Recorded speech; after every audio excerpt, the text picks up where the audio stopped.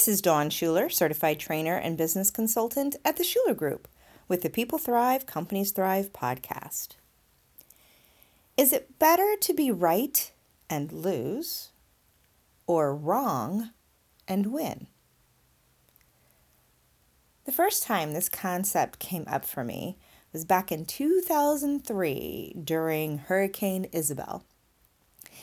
Here in Maryland, it hit pretty hard, and we lost power for about 3 days. Since it was September, and the weather wasn't too hot, too cold, just windy, we lost power, but we could stay in our house. Not that big of a deal.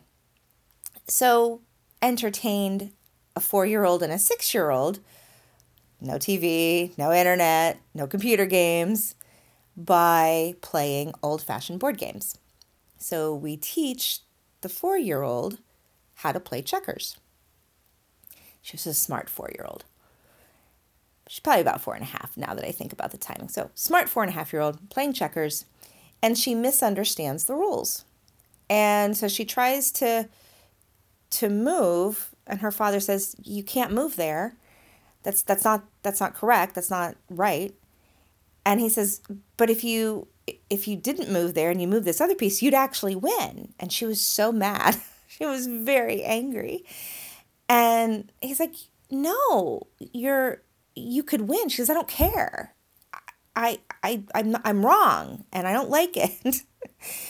And so that's where we came up with the whole Anastasia would rather be right and lose rather than wrong and win. And it's really interesting how this shows up. Another example is we were driving and came to a stoplight, making a left turn, and there was a woman in front of us. And she was not pulled all the way up to the line. She was probably 2 car lengths at least back. First person in line at the red light to turn left. And we waited a cycle.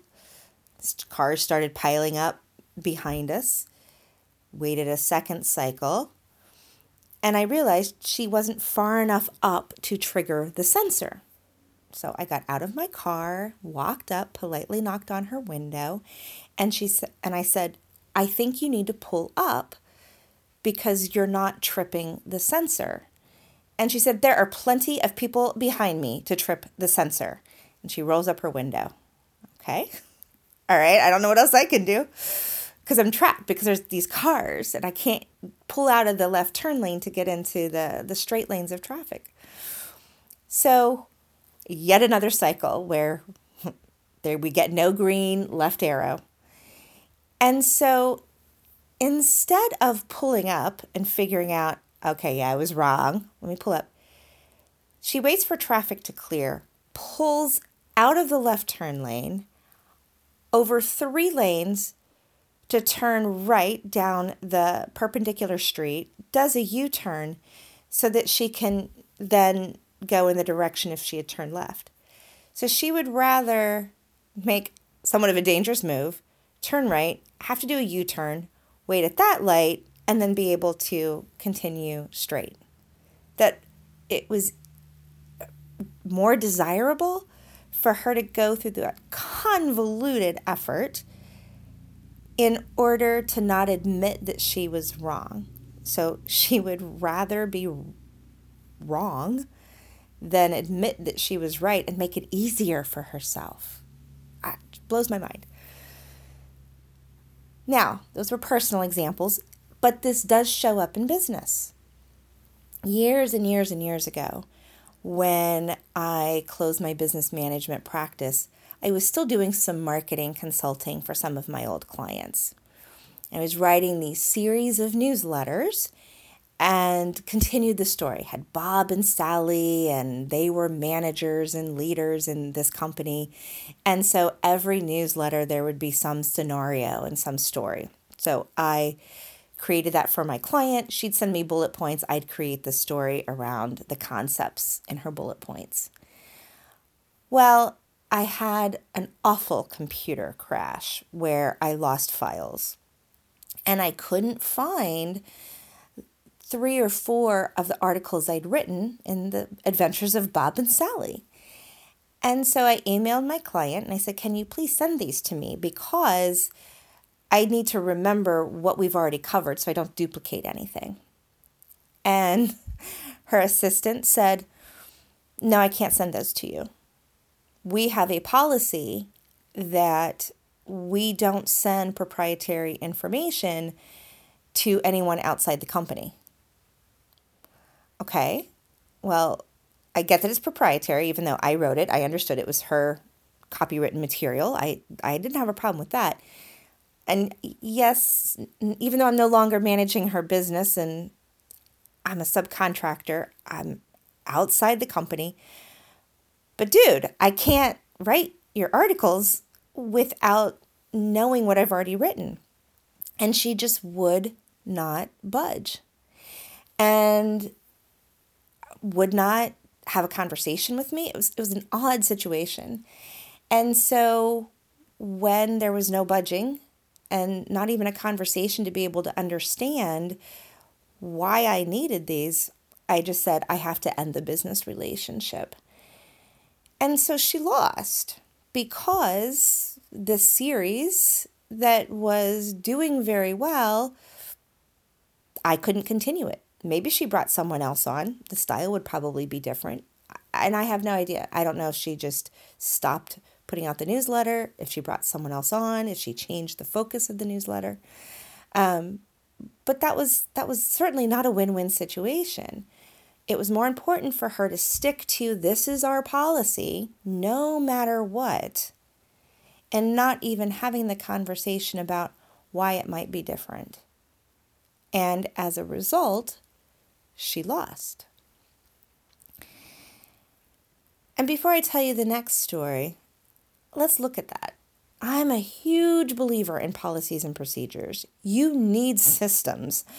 Systems save yourself time, energy, money, if we want to look at it as an acronym. Systems are what continue the machine, so to speak, of the organization. You have things that you do it the same way each time. It becomes more efficient. It becomes faster. Then if you automate it, that's even better. So I'm a huge believer in policies and procedures and systems. But there are times when they need to be either adjusted or maybe there's an exception to the rule. I remember in middle school learning about the U.S. government and the Constitution, and the concept we learned was there's a loose interpretation of the Constitution versus, let's say, tight. I don't remember if that was the word used.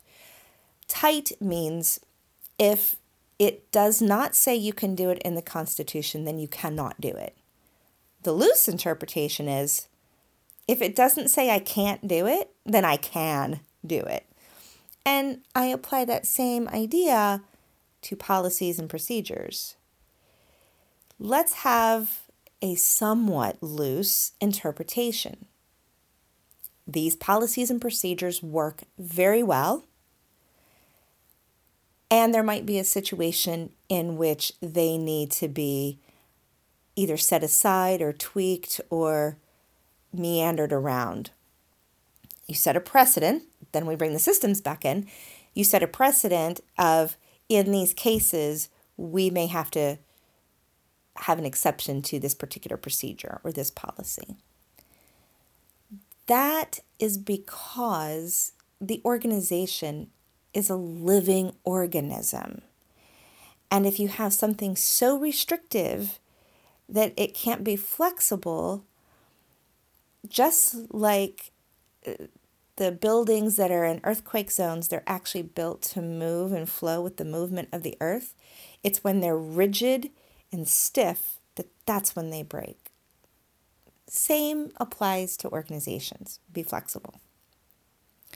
All right, the last example I want to share with you comes from my husband and partner consultant, Mark.